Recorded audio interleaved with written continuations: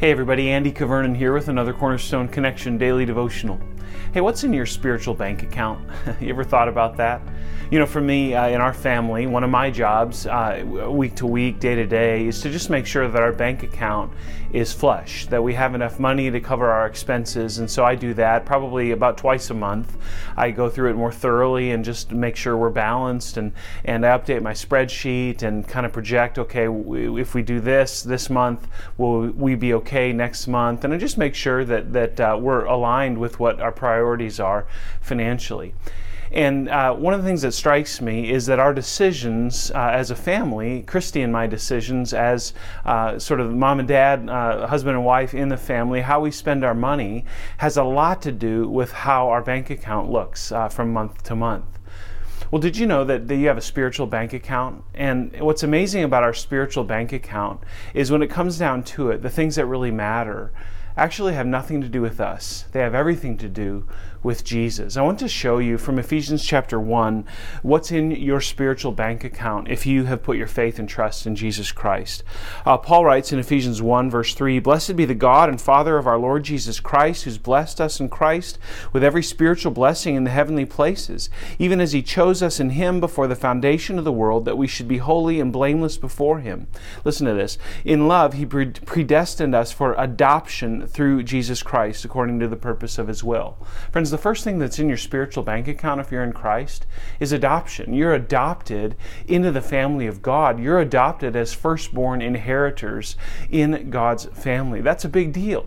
You go from being outside the family, you go from being with no heavenly father to having a heavenly father. You go with no spiritual brother in Christ to having Jesus himself as your brother. It's amazing. You're adopted into the family of God. And then he says, "To the praise of his glorious grace with which he has blessed us in the beloved. And in him we have redemption through his blood, the forgiveness of our trespasses according to the riches of his grace." Friends, the other thing you have in your spiritual bank account is redemption. See, for us, we've drained our spiritual bank account through our sin. We've fallen short of God's glory, and we have nothing to offer. We have nothing left. But God takes us in our sin, and by the blood of Christ, he washes us clean, and he restores our spiritual bank account. We're redeemed in Christ. Praise God. And so we have adoption and we have redemption. I'll fast forward to verse 11. He says, "In him we have obtained an inheritance, having been predestined according to the purpose of him who works all things according to the counsel of his will." Friends, we also have an inheritance as adopted sons and daughters of the Most High God, with those bestowed firstborn rights, as those who've been redeemed by the blood of Jesus. We have an inheritance in our spiritual bank account. And friends, it has everything to do with what God puts there and nothing to do with what we put there. God has blessed us with every heavenly blessing, and our hope in Christ is that we have everything available coming to us. We'll want for nothing in Christ.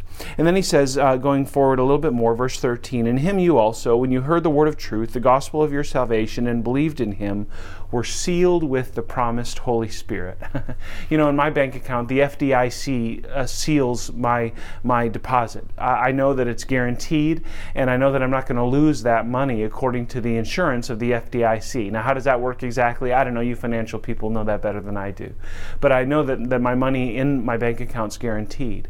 But friends, I can pull that money out. I can spend that money frivolously. I can mess up. But friends, in Christ, when you're sealed by the Holy Spirit, it's a done deal, friends. I'm convinced that when we're sealed by the Spirit of God, we can trust that our adoption, our redemption, our inheritance is, as some might say, signed, sealed, and delivered. Friends, it's coming to us. Praise God. And it has nothing to do with us except that we've put our faith and trust in Jesus Christ. Now, we'll find out in Ephesians that it's all about grace, but that grace does does encourage works. And in Ephesians 2:10 talks about that. That's another devotional, perhaps for one of the other guys.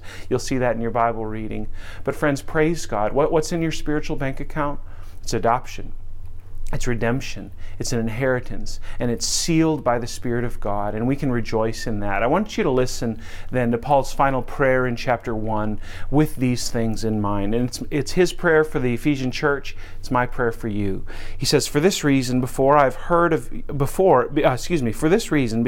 of your faith in the Lord Jesus and your love toward all the saints, I do not cease to give thanks for you, remembering you in my prayers. And listen, this is what he prays. He says, that the God of our Lord Jesus Christ, the Father of glory, may give you a spirit of wisdom and of revelation in the knowledge of Him, having the eyes of your hearts enlightened, that you may know what is the hope to which He has called you, what are the riches of His glorious inheritance in the saints, and what is the immeasurable greatness of His power toward us who believe, according to the working of His great might, that He worked in Christ when He raised Him from the dead and seated Him at His right hand in the heavenly places, far above all rule and authority and power and dominion, and every name, and above every name that is named, not only in this age, but also in the one to come. And He put all things under His feet, and gave Him as head over all things to the church, which is His body, the fullness of Him who fills all in all.